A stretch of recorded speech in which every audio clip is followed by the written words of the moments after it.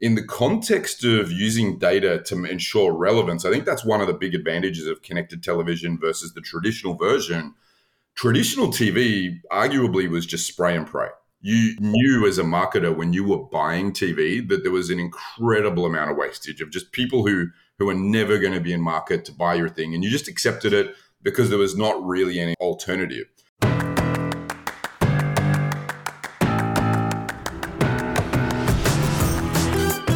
Welcome to the Marketing Expedition Podcast, an auditory journey through the latest in marketing, branding, and advertising. Now, here's your Marketing Expedition guide, Ray Allen. On this episode of the Marketing Expedition Podcast, I get to speak with Tony Marlow, and he is the Global Chief Marketing Officer at LG Ads. He previously worked at Integral Ad Science as a Chief Marketing Officer, and Tony attended the University of Wollongong. We're going to talk about the big shift in TV and the future of connected television, and we have a lot in store for you. This podcast is full of things that you need to know, so stay tuned for that. First, it's time for our Marketing Essentials moment, the basics that you need to help you continue to build your brand and your bottom line. Today's topic, I want to talk about estimating as an agency and the intricacies that go into that and the importance of change orders and things that can come up, contingencies, all the things that we go through when it's time to work together. If you were to hire us or any agency, there is so much involved that I wanted to discuss it with you to give you some insight into kind of what we go through when we do this process together and understand how we can get better at it together if we are going to continue to work on an ongoing basis. So when we want to work with a potential client, it's always wonderful when we first get to do a marketing audit to understand what's been working, what's not been working. And of course, we do the audits. We do charge for them. And the reason for that is because we want to invest our time and resources to really understand your brand and all the things that you've been doing. Take a look under the hood, if you will, and understand what's going on, get into the analytics, see where we can benchmark. And it also helps us set the stage for knowing what we need to do to then give you recommendations based on our findings, right? So we facilitate the marketing audit process, go through that in detail. And then as a result of that, ideally, then we come up with our best recommendations and some budget. We start off with ballpark figures to make those decisions, and then how we prioritize those together. So let's say that we're at that phase. We're ready to estimate what our recommendations are. And now we need to understand what and how we're going to come up with accurate estimating just to know that we're getting there, right? And the key thing to understand, it is an estimate, not an exact science, because sometimes we don't know what we don't know yet. Sometimes weather can be an impact if we have a shoot scheduled and then we have to reschedule, or maybe, human resources is an issue where we hired an actor that can't be available because of, a pandemic or whatever, right? All kinds of factors that are unknown that we don't know yet can change the pricing because of some things that I don't know. Sometimes new ideas come to fruition that didn't come from before. And so now we have some, better ways or different ideas of things that could make the project even better or the campaign even better. And so just thinking for a moment that there are always opportunities to have a change in scope, to have those change orders in the end. And sometimes it can even be a reduction in costs because we found a better way, or maybe, found a different music source that's not going to cost as much or whatever. Those are always fun when we can find ways to save money, but sometimes can, find more costs. So we do our very best at the onset to make sure that we can get as accurate as possible. And we work with you to set some expectations, to understand what we're wanting to do, how we're going to accomplish the goals in helping you further your brand and build your marketing. And whether it's to build awareness, or maybe it's to promote an event, maybe it's, who knows what, right? It could be whatever. Maybe it's a sales marketing tactic campaign that we're taking on. Maybe it's digital advertising. It can be any number of things and a combination of all of those things too for a full campaign. So better estimates require better information, and we are going to ask a lot of questions. And the more information you can provide to us when we're estimating, the better off we're going to be. And then we can get even more effective with being very much more elaborate in what we're doing. So, yeah, I mean, it's kind of like you could liken it to how a home builder is going to build a home, and they need, the blueprints, the foundation, in order to understand what kind of materials it's going to take, what kind of resources, what kind of tools it will take, right? All of those things.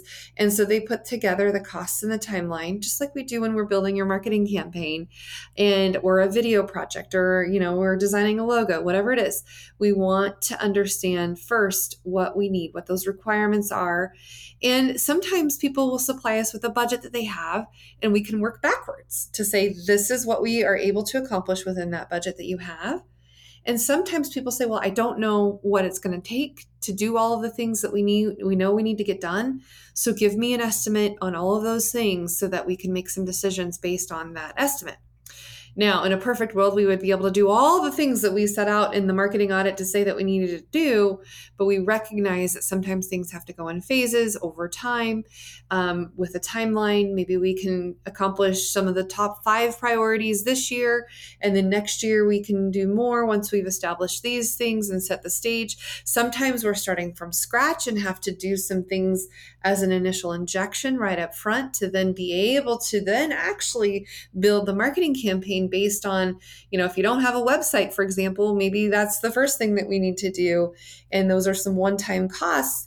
Well, they've got some ongoing maintenance, of course, but maybe that initial upfront thing that we need to build, then we've established the scope of work.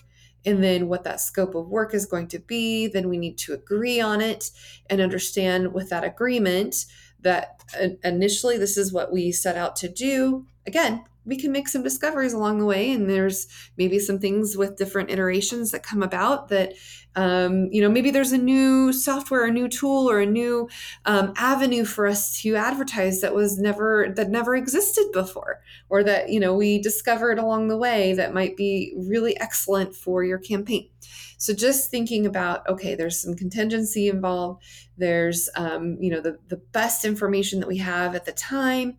Maybe we bring in consultation, or we have other people involved. We set out with some subcontractors if we don't have it internally with our own agency staff.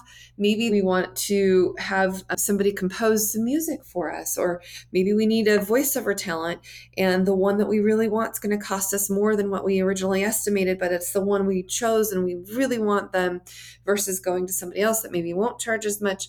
Maybe it's the print quality that we originally estimate. Maybe the cost of paper went up. I mean, there's just so many different parameters and things that can change over time. So it's really important to have that understanding when you work with an agency that sometimes scope does happen, and we try to avoid what's called scope creep, where, you've created something and then the client wants to nitpick it and change it and change it and change it. And then, sometimes we just get back to where we were to begin with. Or maybe it's having 12 different opinions involved on a piece of artwork that we create, and having 12 different iterations of it because everyone has a different opinion.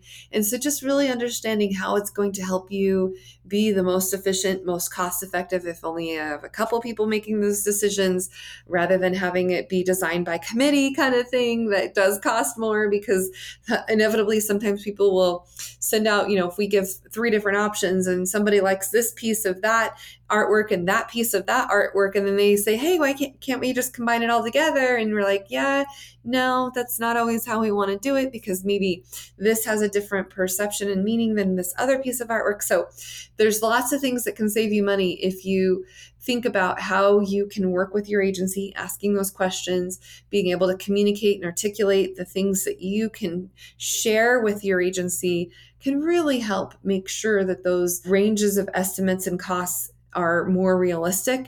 Sometimes when people come back with us to have many different rounds of revisions, it becomes costly because now we're working so hard to get there. And maybe all of that could have been avoided if we could really articulate what it is that we're wanting to accomplish and what our goals are, and then just trusting those who are experts in our field, the designers, the brand managers, the account managers, to be able to execute and fulfill the goals that we all set together, right? So thinking about those things are going to be really helpful in creating a accurate estimate and being in that working relationship on an ongoing basis. And of course, trust is huge. If you can trust the experts to do what needs to get done, it's going to be much more efficient and cost effective for you.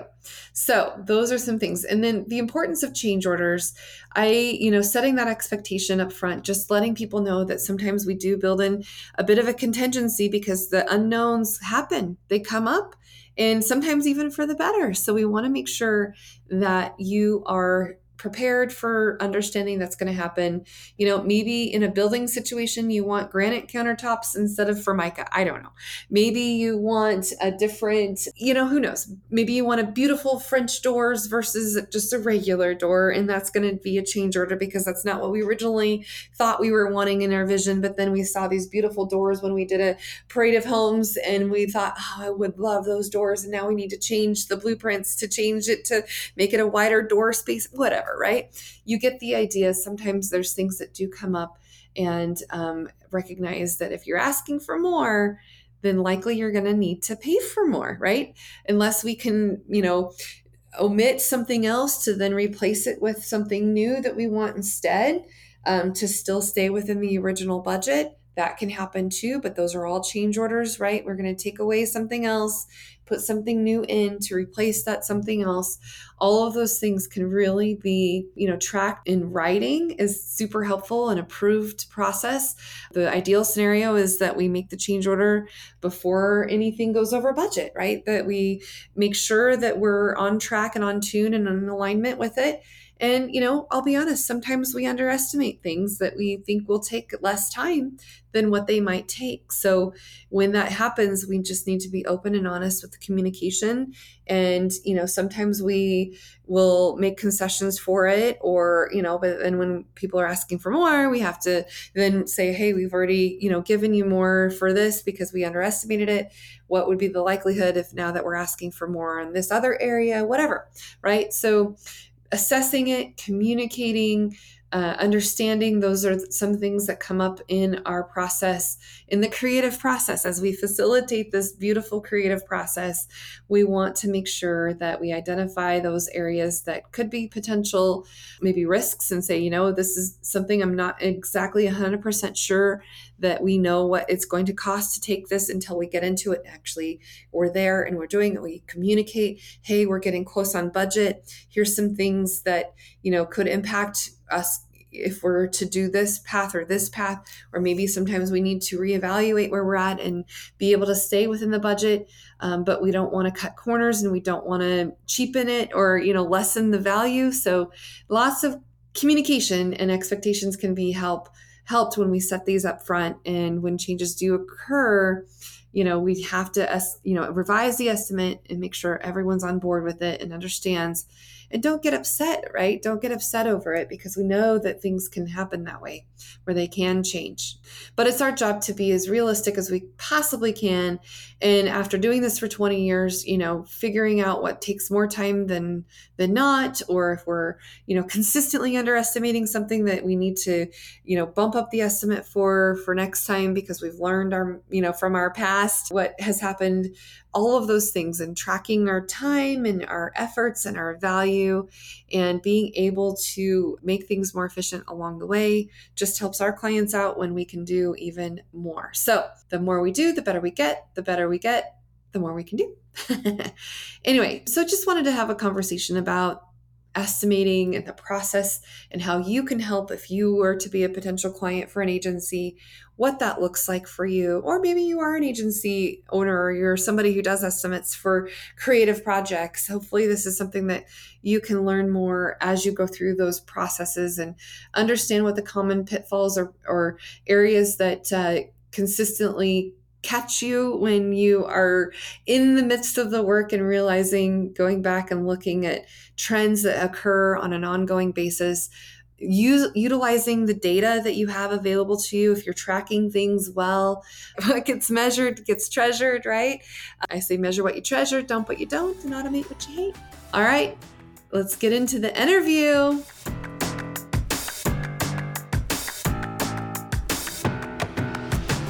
Welcome to the Marketing Expedition podcast. I'm your host, Ray Allen. I'm the president and CEO of Pepper Shock Media and the founder of the Marketing Expedition community. And we're going to go on a marketing journey today with Tony Marlow. Welcome to the show, Tony.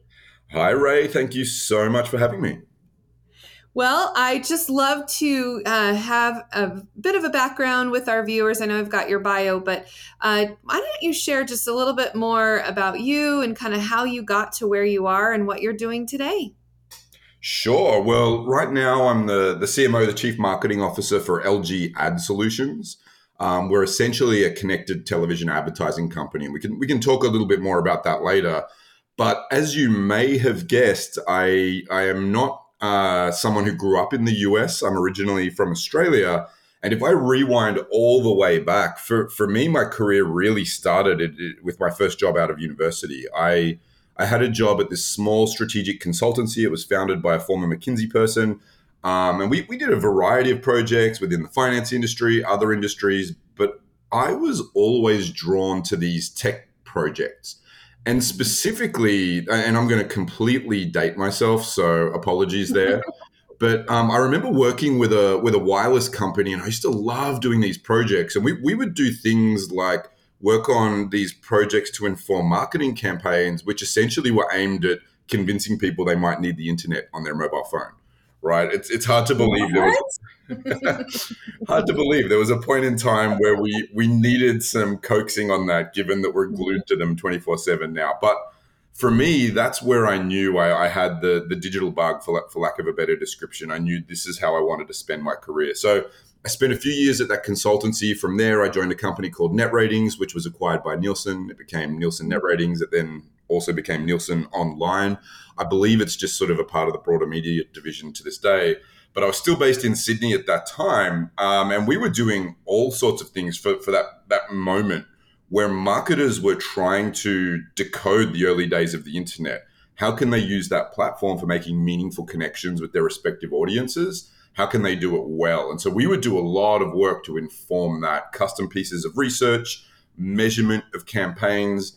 And in a really roundabout way, that's kind of how I ended up in the US, because along with this super talented team, I invented a new way to measure the impact of online advertising.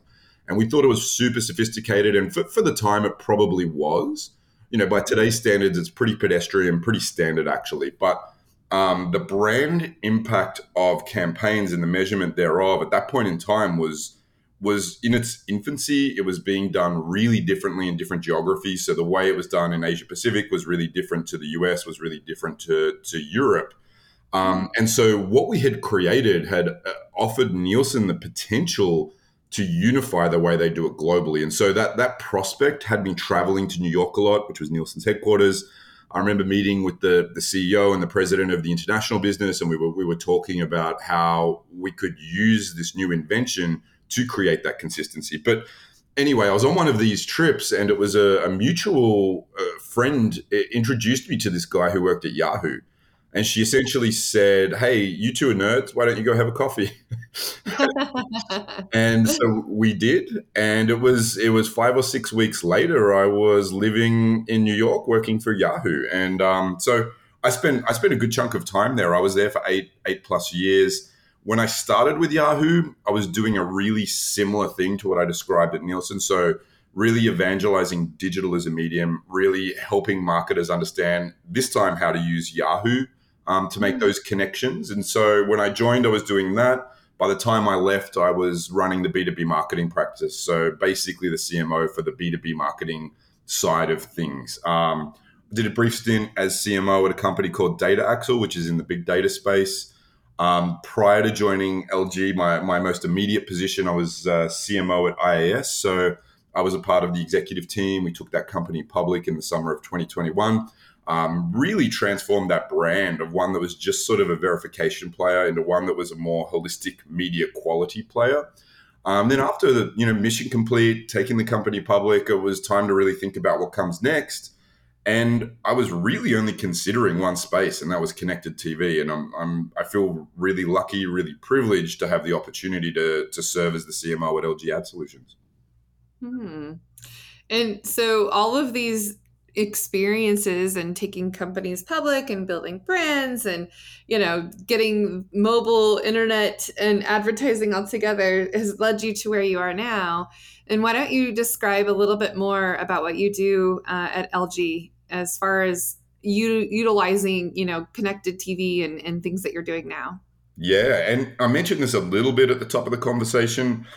Basically, we're a CTV advertising company. So we have the media footprint of 150 million smart TVs worldwide. It's 35 million in the US. And we have the ability to deliver ads. So think traditional 15, 30-second ads that you might be used to with traditional TV, but also things like enhanced native ad units within the user interface, and also extending the media footprint onto other devices within an LG TV home. And we know that the vast majority of people, when they're watching TV, they're multitasking. We did a piece of research recently, and we found 93% of people, at least some of the time, are multitasking with another device. So being present on that biggest screen in the home, I think, is non-negotiable. But also having a recognition as a marketer that there is a lot of co-viewing that's going on. And how can you lean into that? And how can you create these great experiences, whether they're shoppable experiences or even just consistent messaging across platforms? And so we enable all of those things. I would also say a lot of the industry really knows LG Ads for our ACR data. For the uninitiated, that's automatic content recognition. I like to think of it as Shazam for your TV. So rather than needing a panel for measurement as was required in the past for linear TV, where there were these set-top boxes that are out there, you get a small sort of few thousand households that try and represent millions. We have this Shazam-like feature that uses both audio and video to recognize content, to recognize ads. And so we can target based off that viewership, and we can measure based off that viewership as well. So that's what a lot of the marketing industry thinks of us as offering, and one of those really compelling reasons to work with us. That's amazing. So give me an example of maybe somebody that would advertise on LG Ads. What kind of case study or use case could an advertiser do? What would happen? How could you know that it's effective? That kind of thing. Yeah, and I won't play favorite, so I won't name check anyone, but think Fortune 500 companies. Like basically, we're not going to be working with anyone that your average person is unfamiliar with as a brand. It's that profile of advertiser. So what I might do rather than focus on that, I think there's some really interesting things that are a little different. So for example, Hollywood really loves some of the solutions that we offer. So I started to talk about native within the TV. We found in a recent study called The Big Shift, we found a really interesting piece of research. It kind of makes me laugh, but also it rings pretty true. We found that on average, it took 5 minutes, 42 seconds, that's almost 6 minutes, between turning the TV on and then ultimately landing on something to watch. So I don't know if that rings true for you, Ray. Yeah, well, I could probably testify to that, searching around, seeing what I want to watch, maybe looking at things I already watched, or maybe it's the suggestions of what comes up to say, oh, because you watched this, you could watch that, and then watching the little preview. Yeah, that's 6 minutes is probably a good, verification there for sure. I like it. You know the drill. So if you're a Hollywood studio, maybe you have this latest blockbuster that's available for stream. You can actually promote that within the UI. So that's a type of advertising that we offer. And it's not always Hollywood. It could be It could be one of the streaming apps wants to promote that they're available for download. But we do know there's this window of time where people are having trouble with discovery, and helping them discover is actually a really relevant, really useful way to advertise. And so while there are a huge list of really obvious ways companies work with us, I think one of the non-obvious ways is that leveraging this native interface to help users with that discovery. So yeah, I mean, I've seen that before where I would see a preview to another show on before the show that I selected plays, right? So that's kind of one way that you're suggesting that people could use your tool, yeah? Yeah, completely. Mm. And then of course, obviously there are content discovery engines and things like that. But in terms of advertising, just being front and center in a super rich format as people turn on their TV, and in a way that's native, that just is natural for the experience that they're having, it just works really well. And so part of your question, you're like, how do people know it works? The measurability of those things is very high, where for a range of different use cases, whether you're a brand marketer, whether you're a performance marketer, and I would even say nowadays, and this was something I was talking about with someone else recently. I think many marketers aren't even forced to choose anymore. Like it used to be, you had to be a pure brand player or a pure performance player. I think now with connected television, we have the opportunity as marketers to be performance storytellers, and you can kind of check both boxes off. You can have that high impact brand style impact, but you can measure it too. Yeah, no, it integrates so well and seamlessly, and sometimes the viewer doesn't even recognize or realize that they're actually being marketed to, and that's the nice thing, right? Mm-hmm.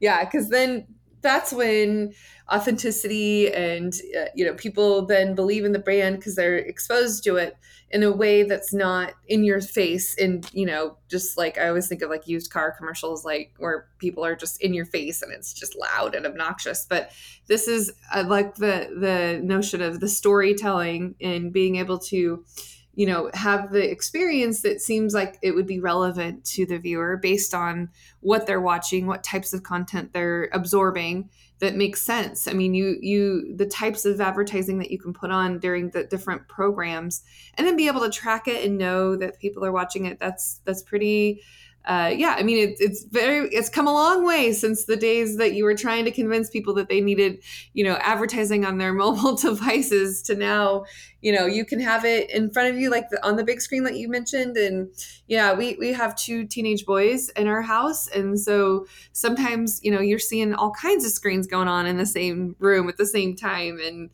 now we've got better internet, but at some point there were some, broadband battles between, who could use the internet or not. But yep, it's definitely shifting and people are utilizing screens. And then kind of the find me, follow me too. If you've seen an ad on TV and then now suddenly you see it on your mobile device and, games and all of the different tactics and tools that are out there now. And it's just fascinating. How do you think the rules of the game where privacy and, sometimes now the whole cookie war, how is that impacting what you're doing? Well, firstly, there's really a lot in what you just said. So I think I want to pick on one point, and I think I'll come back to privacy. You mentioned the word relevance, and throughout our evolution as advertising media, I think the one thing that remains consistent is that when you're relevant as a marketer seeking to make that connection with your audience, relevance drives effectiveness. So it could be as simple as, for me, if you're serving me a pair of running shoes that are for women, it's just not relevant. Like I'm not buying that. You could serve me the same ad, but for shoes that are actually relevant for me, suddenly it becomes a great opportunity for that brand to sell to me, right? And that's just a very simple example, but there are many, many examples. And so in the context of using data to ensure relevance, I think that's one of the big advantages of connected television versus the traditional version. Traditional TV arguably was just spray and pray. You knew as a marketer when you were buying TV that there was an incredible amount of wastage of just people who are never going to be in market to buy your thing. And you just accepted it because there was not really any alternative. And I think Yeah, one and of that's the covered up by the word, oh, you need frequency. yeah, Not the right reach, but you just need frequency. And then, if maybe some of the people see your ad, you're doing good, but yeah. not some. And maybe we can touch on frequency within CTV because I think there's still advances to be made there. But within traditional TV, that wastage was incredible. Within connected TV, you still get that high impact canvas, but now it's much more addressable. And that kind of leads us to the core of your question, where you were saying, "Hey, look, privacy issues, PII, how does CTV play into it?" It's actually one of the reasons why I leaned into connected TV. One of the beautiful things about CTV is you don't really need to know anything about an individual to be able to deliver relevant ads as long as you have a good view on the content that a device is streaming. So, do we know, are you a movie buff household? Maybe you're a news enthusiast. Maybe you're a sports household. Knowing those viewership habits can incredibly enable you to tailor your messaging to be relevant. It can tell you a lot, and you don't need to know anything about an individual in order to do that. Now, in the same breath, I will say, for us, we have data clean rooms. We offer the ability for data partnerships to occur where you can commingle data in a privacy friendly way. We enable all of that. But at its base level, connected TV is beautiful for its ability to connect with folks without having to even need to go down that privacy route. And one of the things we offer, and just to sort of give you a tangible example, because it's kind of ethereal what I'm saying, one of the things that we like offering, for example, is weather triggered ads, right? Like it might be sunny where you are, Ray, and it might be rainy where I am. And so that hardware store ad for you where it's sunny might be pool equipment barbecues. For me where it's rainy, it might be leak sealant and things, the tarpaulins, things that relate to the rain. And you don't need to know anything about me or you. You just know that I'm in a rainy environment, you're in a sunny environment. That's incredibly powerful and it eliminates a lot of wastage. That's the path we're on. Yeah. Just like when we want to advertise food right before lunchtime, for a restaurant so that people, get hungry and they're like, oh yeah, I just saw that and it was in my brain. So now I'm craving that particular type of food that was just shown to me. It's all about timing. And like you said, relevancy to the person that's viewing and then being able to know, I mean, it's genius because I can select my profile and get things, suggested to me based on what I like to watch. Whereas if I'm signed into my husband's profile or one of my kids' profile, it's very, very different in the viewing experience is very different as to what we get served. And it's almost kind of scary to think that they can get inside our minds and tell us what we think we want to hear. Yeah, and right now, honestly, I think we address that personalization issue in a really, with a really simple solve, simple yet effective solve. So take the hardware store example we were just talking about. There's a rainy location, there's a sunny location. Right now, we would just have different ad units that are mapped to different data conditions. And weather's just one example, by the way. There's a whole list of things that we can do, whether it's countdown to a big sports match. There's a host of things. But the point is the ability to do that without needing to know anything specific. And right now, it is mapping those executions to different situations. In the future, it's like, and by the future, that makes it sound way off. Probably in the not too distant future, we're going to start doing things much more dynamically, where the ad dynamically changes based off the data conditions. That is to say, it's not 2, 3, 4, 5 different creative executions, but rather one creative execution that has a bunch of customizations about it. And within digital environments, they've been doing this for years. So wireless companies loved it. And I must admit, I've used this example recently, but I like it and it's true. Wireless companies might know you're in the Apple ecosystem and maybe I'm in the Android ecosystem. So maybe your ad shows an iPhone and my ad shows an Android phone. That just makes sense. But they're not different executions. The offer, the visual, the copy, it all changes dynamically based off the data points that they know about a given user. And that's where I think CTV is heading in the future. That's great. Yeah, they've got it dialed in, and the more you do it, the better it seems to get. The more the machine learning is learning what you are, what your habits are, and all the things. That's amazing. What do you think, since we're talking a little bit in the distant future, near distant future, I guess, or just the very near future, what do you think is really trending and it's gonna you see that's gonna happen more and more? I mean, the dynamic ads, but how do you think brands will respond to having all of this now ability to do like we're talking about where they can serve up the ads? I mean, do you think creative is going to change, or how people, create the ads themselves? I mean, what do you think is going to trend up in the near future? Yeah, I think that it comes back to generative AI. And I know that's a super hot topic right now. People will mention those words in a bunch of different scenarios. But I kind of have an interest in artificial intelligence and I have so for a few years. One of the things that's really interesting about it is humans' lack of ability to understand how quickly it's coming on. Like we tend to like to think of things as having linear growth. And so you'll hear people say, oh, yeah, in 20 years, it's going to completely transform everything. It's happening at such an exponential growth rate. Like literally in 1 year from today, we will have generative AI capabilities that would astonish us right now. And that's the rate at which this is changing. And so for a marketer, one of the things, and we're starting to do this, but as an industry, the tools aren't fully there, but we're really very close to it. But we're starting to use generative AI for building some of our ad units. And what happens there is you can suddenly much more quickly, much more easily generate a bunch of units, and then you can just A/B test them. And what you can do is just dial up the ones that work harder than the ones that do not, which of course you dial down.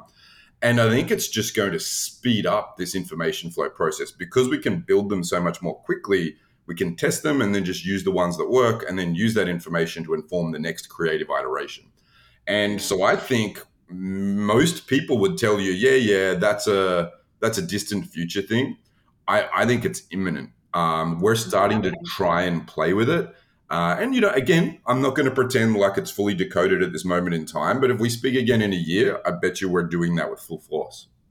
Yeah, I keep saying it still takes HI to use AI, human intelligence, to use artificial intelligence for sure. I mean, and proof is there when ChatGPT first launched, they had so many people trying to get on it and use it that it crashed the system, and it had some little quirky things about, hey, sorry, you can't use this right now. And then it would have some little, poem or rhyme that it generated itself just to say, we'll get you on when you can. But yeah, people are very interested and fascinated and testing it out. And some people are using it for good to be able to hone in their messaging, hone in their ability to get better at SEO, because now it's using computer language to understand what is going to work and what those keywords are, all the things.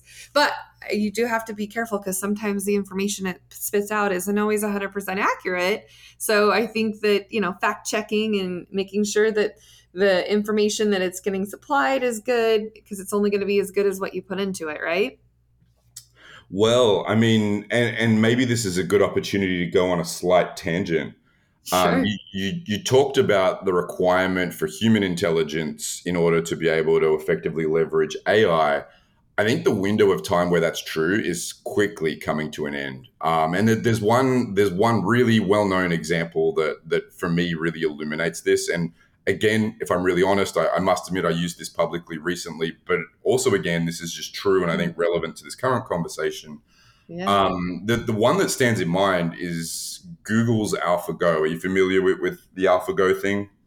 I've heard of it. I haven't used it. I know about BART, but I haven't. I've Okay. heard somebody else talk about it, but I'd be curious to hear your take for sure. Okay, so a few years ago, Google decided they were going to make a bot that plays the game Go, which is widely renowned as basically being the most complex game on earth. Basically there are infinite moves. So unlike a game of chess where there are statistically finite number of moves, this game Go has no end to the potential number of moves. So what they did when they created AlphaGo, they fed it a bunch of human training data. And essentially, some of the best humans on earth playing each other, they put the games in there. The artificial intelligence learned. Ultimately, this AI played the world champion and it beat the world champion. So it was like, Wow. hooray, hooray for the machines. But It's predictive. It's the using thing, prediction. Hmm. yeah, the Yeah. thing that really captures my attention based off your HI comment is so that was it using human inputs. So sometime later, Google said, okay, we're going to create another version of this. It's called AlphaGo Zero. This time, rather than feeding it human training data, we essentially just said, here's the rules of the game, go for it. And essentially was compelled this AI to just play itself over and over and over again until it really understood the dynamics, until it just kind of did it. Again, this time Google did not give it any human training data. So ultimately, it learns how to play the game. They then played AlphaGo Zero versus AlphaGo in a 100-match contest, and AlphaGo Zero won 100-0. Wow. And so when we talk about this, I think we need to acknowledge that literally as humans, we do not possess the intelligence to understand where it's going. But B, the thought that it just needs us is probably not true. And so that was just one example of many that really stuck in my mind that like we're on the cusp of a new era of human productivity and it's going to be AI driven. And I think it's going to do things that we can't really foresee. It's going to be crazy and scary at the same time, if you think about it. Maybe I think it's exciting though. Like there are examples. So there was one study coming out of UC San Francisco where they used an AI model to essentially look at radiology scans, and they were able to pick up Alzheimer's on an MRI. That they being the artificial intelligence program was able to pick up the Alzheimer's signs 6 years earlier than a human clinician with the same degree of accuracy. 6 Wow. years is a long time for potential preventative measures, etc. And so, like, I don't think I'm not necessarily in the camp of like a Terminator 2 doomsday scenario, but I am in the camp of it is so powerful it's hard for us to understand. Maybe it can find a cure for Alzheimer's then. That would be amazing. Oh, Yeah. wow. Now it's time for a message from one of our partners, Kitcaster. Did you know that podcasts are a great way to grow your personal and business brand? And Kitcaster is a podcast booking agency that specializes in developing real human connections through podcast appearances. We've had several guests from Kitcaster on the Marketing Expedition podcast as well. So if you're an expert in your field, have a unique story to share, or an interesting point of view, it's time to explore the world of podcasting with Kitcaster. You can expect a completely customized concierge service from their staff of communication experts. Kitcaster is your secret weapon in podcasting for business. Your audience is waiting to hear from you. Go to kitcaster.com/expedition to apply for a special offer for friends of this podcast. Okay, so let's shift gears just a little bit. I want to know the types of people that you like to work with. I know we mentioned some Fortune 500 companies and brands and stuff that are brands that you work with, but for you as a CMO, what is it that is like the favorite, most ideal kind of client for you? And you don't have to drop names if you don't want, but like who is it that you're looking for that you haven't got to work with yet that you think would be the most ideal type of client that could really benefit from using the CTV platforms and all the things that you have been working on and putting together at LG Ads? Yeah, I'm going to flip that a little. I think about it a little differently. So for me, it's always about the people that are using and having these experiences, these content experiences and these ad experiences. And we recently did a piece of research called The Big Shift that looked into this transformative period. And make no mistake, like the last 3 years have been completely transformative in terms of how people consume television. And so if you rewind to 2020 with the onset of the pandemic, that was a moment of mass adoption. You had a lot of people following stay-at-home guidance. They were at home, they were watching more television. They started watching more streaming television. But like in the context of your question where you're saying, hey, like what can marketers get out of this? At least that's kind of how I choose to interpret your question. Back then, it was largely the subscription-based model. So you pay your fee, you get your content, there are no ads. Right now in 2023, and we call it the big shift, the first phase of the big shift was this phase of adoption of streaming. Right now, the second phase of the big shift is leaning into these ad-supported models. And so what's happened over this period of time is, households and people, they had one, two, three subscriptions in the past. Now there's five, six, seven, eight, nine, maybe more. And with that comes a big costs. And so people are saying, look, I don't want to pay more for more content, but I do want more content. And so what you're seeing now is the rise of what we call FASTs, that's free ad-supported streaming television. So for example, on LG TVs, if you have an LG TV, there's this thing called LG channels. There are 300 plus channels. It's a cable-like experience, and it's all free because it's ad-supported. And there are other examples out there. TV, like the Super Bowl commercial, Yeah. I don't know if you watched the Super Bowl or saw the Tubi commercial, but yeah, it's definitely there and very prominent, and people are watching it more now. And it was a frustrating commercial though, because you know why? It made it appear that somebody changed the channel from away from the Super Bowl. And so then everyone in the whole entire world is looking for the remote and said, who changed the channel? And figured out, oh, it's just an ad. Yeah. Anyway. Yeah. Well, Tubi is one client of ours, one partner of ours. It was funny. I was recently at an event with their CFO Raza, and he was sort of talking about that and how that execution has been a real success for their company. But I just think that comes down to the creative and the storytelling part. And I kind of liked how they told the story. And at the same time, I think many will acknowledge, everyone thought someone was sitting on the remote. And that's kind of part of the beauty of it. It was very memorable, right? And it worked. It was definitely something that everyone can relate to. Yeah, for sure. And then, I guess that brings us back, we're talking about ads. What we find right now is about 80% in the US use some form of ad-supported CTV.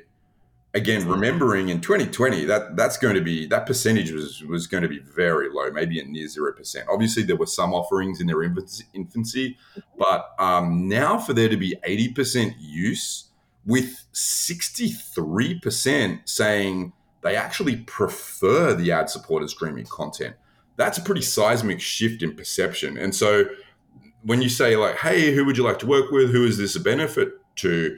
The fact that the general zeitgeist has dramatically shifted to embrace these ad-supported models, because we offer the ability to have the content you want with relevant advertising experiences and doing so at scale. Anyone who's interested in connecting with their audience on that bigger screen in the home in that way, I think could stand to benefit from us. And for us, we talk about it as having a direct-to-glass solution. So with ACR, one of the things maybe I wasn't super clear about earlier when we were talking about automatic content recognition, we essentially can see the full picture. So we have viewership habits, whether it's linear, whether it's native CTV, that is the CTV capabilities natively built into the TV, or whether it's an HDMI device like a gaming console or some other type of streaming console. We can see the complete picture and then help you create a targeting footprint within CTV. So it's almost like total picture in, CTV out. And that's one of the really cool things about this moment in time. Yeah. Well, and it kind of is interesting because the free ad-supported streaming like Tubi and LG channels and all the others, it kind of makes it where maybe I don't need to pay for Netflix. I don't need to pay for, all of these other ones because I can go to these ad-supported ones and get very, quality programming just as much, but because they're ad supported, I don't have to pay for all of these extra streaming devices and, Paramount and all the things, because all of them are still already having ads anyway. Netflix went to ad supported as well. And so did Disney Plus. I mean, yeah, sure, I can pay a premium to get rid of ads, but it's almost like it's been accepted now that, oh yeah, I'm going to end up watching an ad. No big deal. I can take a little break if I need to. And, of course we don't want people to walk away from the ads, but it's like a little break in the moment in the show. And I think it's just, since we've grown up with ads, even on regular television, people understand that's how things get paid for. And I'm wondering what the impact will be as they start to continue to have more ads in those paid, even though they're a little bit less. But if I, do the VIP edition of Hulu or premium or whatever it is, then I don't have to have ads. But even some of them, they still, like I can't remember what it was I paid for, and I thought we were at the premium, and they still had, this programming is brought to you by XYZ. And then they still had like an underwriting message, and they still had ads in it too. I was like, hey, I thought I paid for the premium. So I think people can't get away from it, even if they wanted to, right? Yeah, I think the key is just consumer choice. So right now, people have more choice than they ever have before. In that, if you don't want ads, you can have an entire slate of subscription only units. You're going to pay more, but you can do that. Or if you just want a free experience, there's now an abundance of content, like I said, on LG channels and other platforms that you can have for completely free. And then, of course, there's these new hybrid models, essentially ad subsidized subscriptions, where you pay a little less, but you're going to get some ads. And the fact that they have these choices, I think, is a win for the consumer. Now, you were also saying, hey, some people are starting to dial down how many subscriptions they have. We're seeing evidence that that's true. And we call what we're observing, we call subscription cycling. And so what people are telling us they're doing is, rather than having the full slate of every single subscription at a given moment in time, they might just have one or two active. They binge what they want, and then they cancel it and move on to the next one. And that's I am guilty as charged. I do that too. We wanted to watch, I think it was Yellowstone, or not just Yellowstone, but the other, 1883 or whatever, the other brands. So then we ended up with Paramount for a while.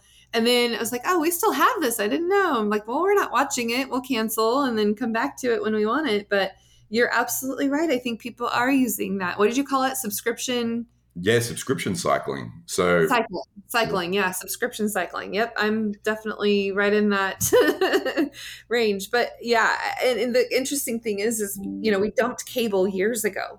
We don't have cable TV because we have all these other subscriptions.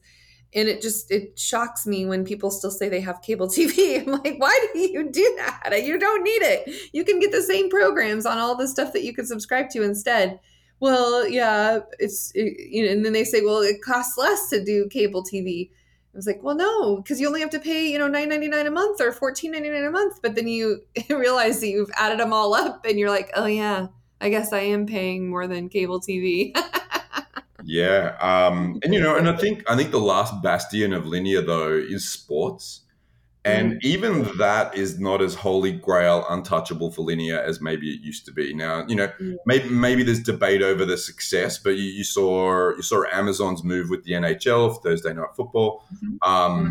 It's starting to happen, and what I find interesting, even though there's debate over the viewership versus linear, is almost what we're not observing, and that is people being afraid that the game is going to freeze or some sort of technical issue, which I think used to be the fear. And so now that we're over that, I think you're going to start seeing more and more of these services be available for streaming. I mean, for me, even if I do have access via cable, I must admit sometimes I just use the streaming app anyway, because I don't even know what channel number it is. I don't know how to find it. It's going to take me 10 minutes to figure it out, or I could just stream it. So I think there's also the discoverability. Yeah, we have our Google Home, so I can just say, okay, Google, turn the TV on and put on whatever I want it to, and it does it for me, right? And you're right, I don't even have to find the remote. I don't have to struggle with trying to figure out what channel or what streaming service or whatever, right? And that is the nice thing about having an LG TV, by the way. Not that I'm getting paid to promote it, but it does connect well and it works together. And yeah, and plus, like other people who have Alexa or any of those devices, you can just talk to it and it'll tell you, it'll do it for you, which is amazing. Yeah, the voice services are amazing. That's actually a really good point. Completely agree. Yeah. Voice optimization is good. So if you want to be the first one, you have to optimize not just search engine optimization, but now voice search optimization. And we talked about that. Anyway.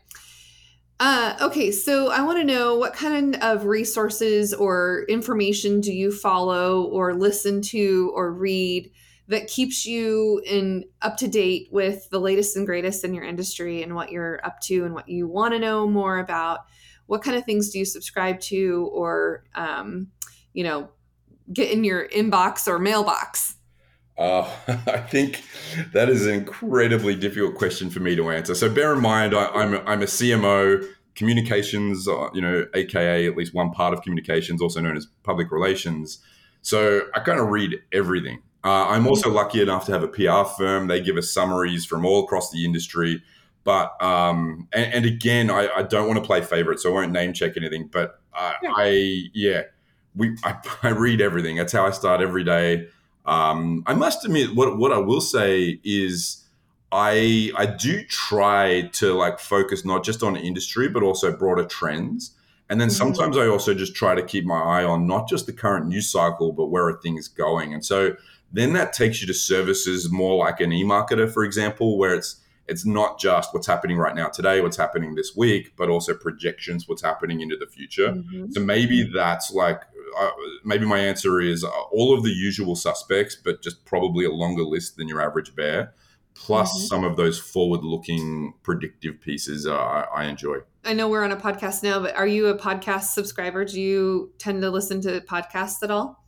Like my podcast listenership, this is kind of sad, is kind of mapped to my workout program. So, when I'm in season for triathlon training, I listen to a lot of podcasts. When I'm not training, I listen to fewer. And so it's a measure of how much I'm working out, because that's kind of like one of those few moments where it's like available time for something. But the answer is yes, with ups and downs throughout the year, depending on whether I'm running, biking a lot. That makes sense. When we first started during the pandemic, I mean, I've been podcasting for probably 8 years off and on, never really consistently, until we started seeing our numbers just climb. And I thought originally, oh, well, no one's going to be commuting anymore, so they're not going to want to listen to the podcast as much. And boy, was I wrong, because our numbers just skyrocketed. And so then we went to weekly, and they just continued to grow, because even though people were at the time, commuting from their couch to their kitchen, they consumed so much more. And that trend is still upward. I mean, people want information. They want to hear from people. They want to know what's going on in the industries and in our industry, and specifically. And so we really saw a shift in the pandemic. I guess there's some silver lining to the pandemic, right? That's one of the things, right? In your industry, where more people are streaming and watching TV, it really opened the doors for people consuming so much more than what they did before. Yeah. And so, it's fascinating to me. And I listen to podcasts. I'm kind of, hit and miss. Maybe I'm driving, maybe I'm commuting, maybe I'm trying to clean my house, and I'm trying to, pay attention to something while I'm just doing mundane tasks. That always helps. The way I'm multitasking, but, don't have to think while I'm trying to listen. But it's interesting to see how things have shifted and what people are doing now to consume their information. And you know what? I even found out that I can put podcasts on my TV now, because I did ask Google to queue up, and it actually put it on the TV. So I was like, okay, well, this is fascinating. Now we have yet another way to listen to podcasts. I love it. And what I love about your statement there is that transformation in podcast listenership basically coincided with what we were talking about earlier, that first phase of the big shift towards streaming subscription during 2020. And it was interesting. There was a really clear pattern. There was about a 3-month period where podcast listenership fell off a cliff. It just disappeared into nothing. And then, exactly as you said, people found a new place for it in their life, where it wasn't just commute or working out. It was like, oh, no, I really want this content. So I'm now going to consciously carve out time and listen to it. And it was almost the exact same window of time that we were observing earlier, or at least what we were talking about earlier with connected television.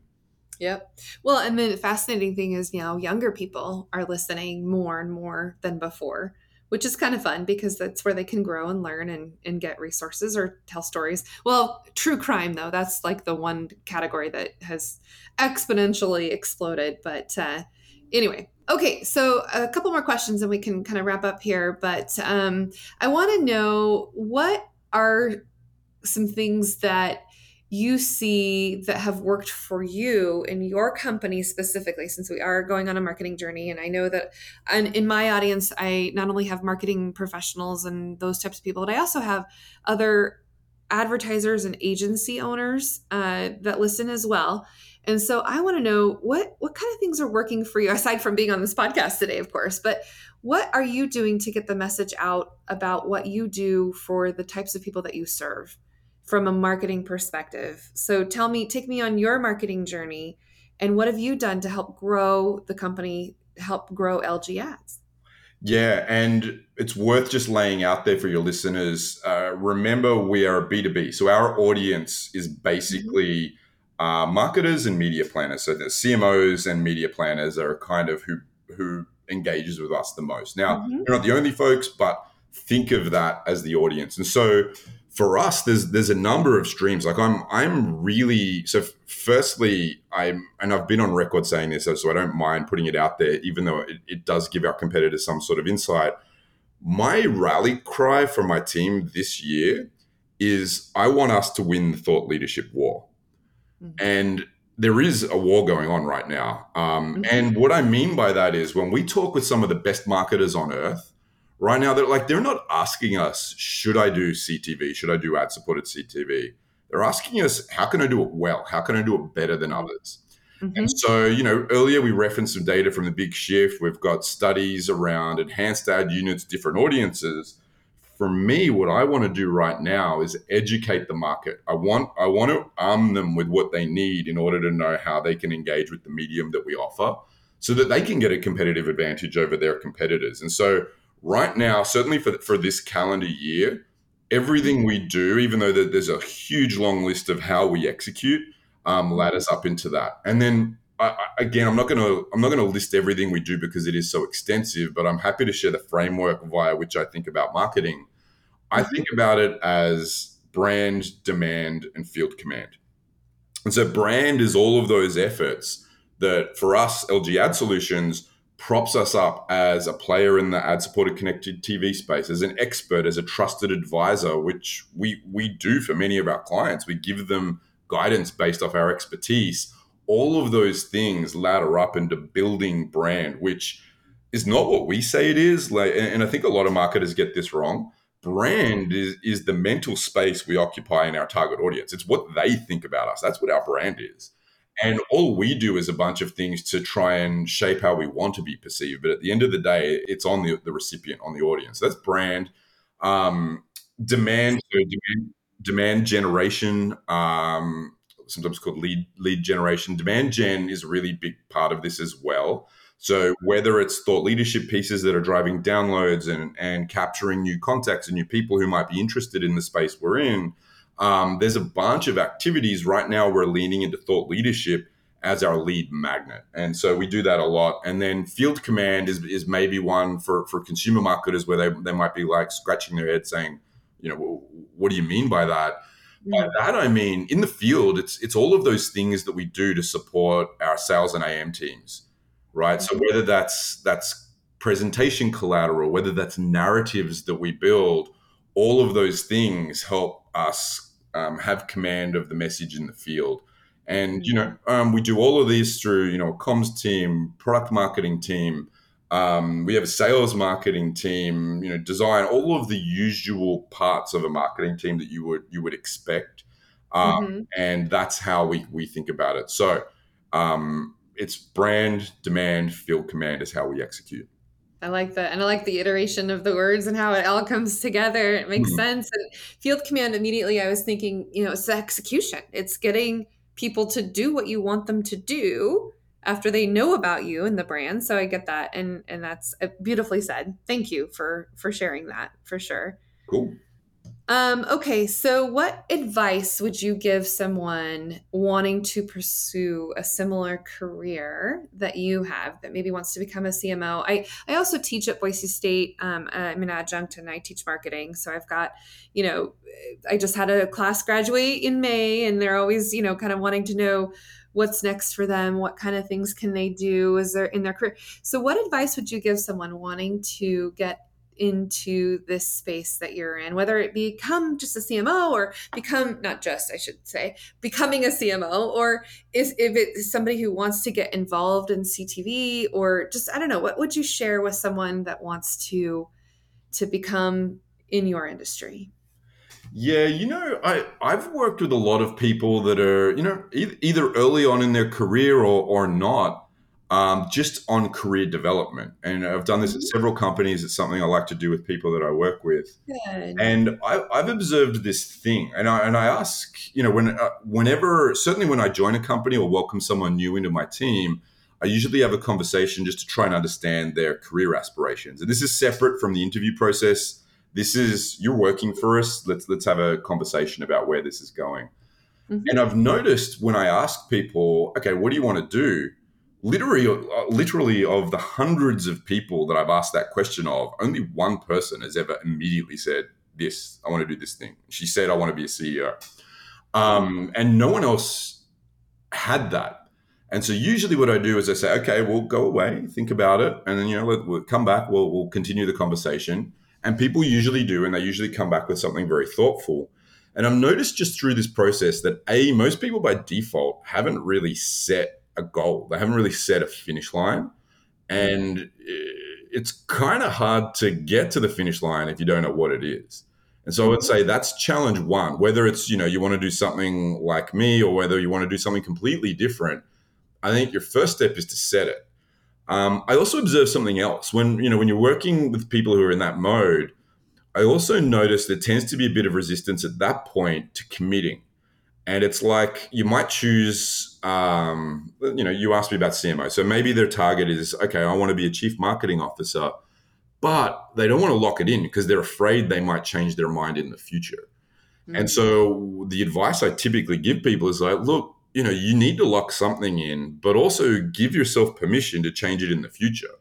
But you just can't move forward if you're just sort of perpetually oscillating around where you want to end up. So set a goal, start working toward it. And if during the process of working toward it, you change your mind, that's fine. Set a new goal, change your mind. Hmm. But I notice that some people do get paralyzed by not wanting to lock it in, and you kind of don't have to anymore. And so I think just doing those things, figuring out, what is your goal, and then rewinding in your mind as to how you might achieve it, and as well as actually committing to it, I think are the basic things anyone needs. I think that's a good, solid piece of advice to share. And I think for those of you listening, trying to figure out what you want to do, it's good to learn from others who've been there and done that. So thank you for sharing. Okay, so last question for you. What if people want to get in touch with you, learn more about what they can do with you in CTV, or all the different ways that they can promote their brand? How can they do that?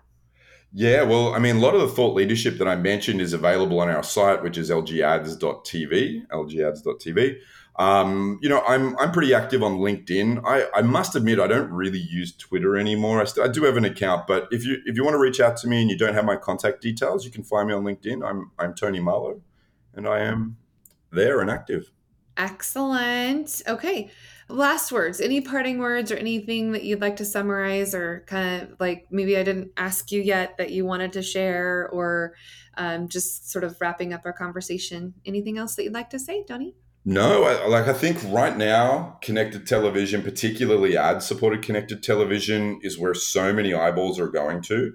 And then I think you've got this convergence, and we sort of went on the tangent around artificial intelligence, but we've got this convergence of AI offering the potential to make better ways of connecting with people. So I think there's literally not a more exciting space over the next 12 months or so, certainly not for what I do.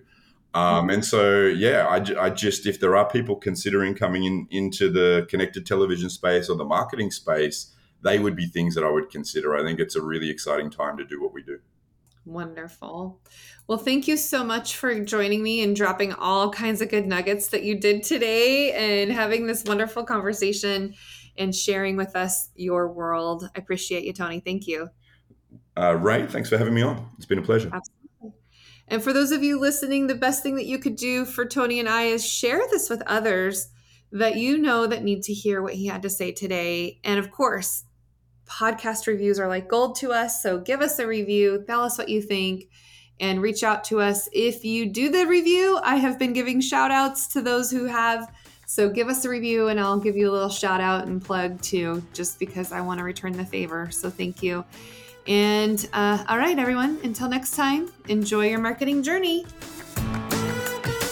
Thanks for listening to the Marketing Expedition podcast. Want to continue the journey? Don't miss out on new episodes. Subscribe on iTunes, Spotify, Amazon Music, or wherever you get your podcasts.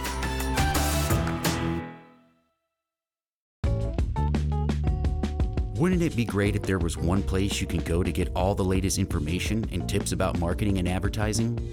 The Marketing Expedition community is that place. People like you gather in our online community to build relationships with others and find the latest marketing trends, tactics, tools, and technology. We help you build your brand and your bottom line. Start your adventure today. Visit themarketingexpedition.com to find out more.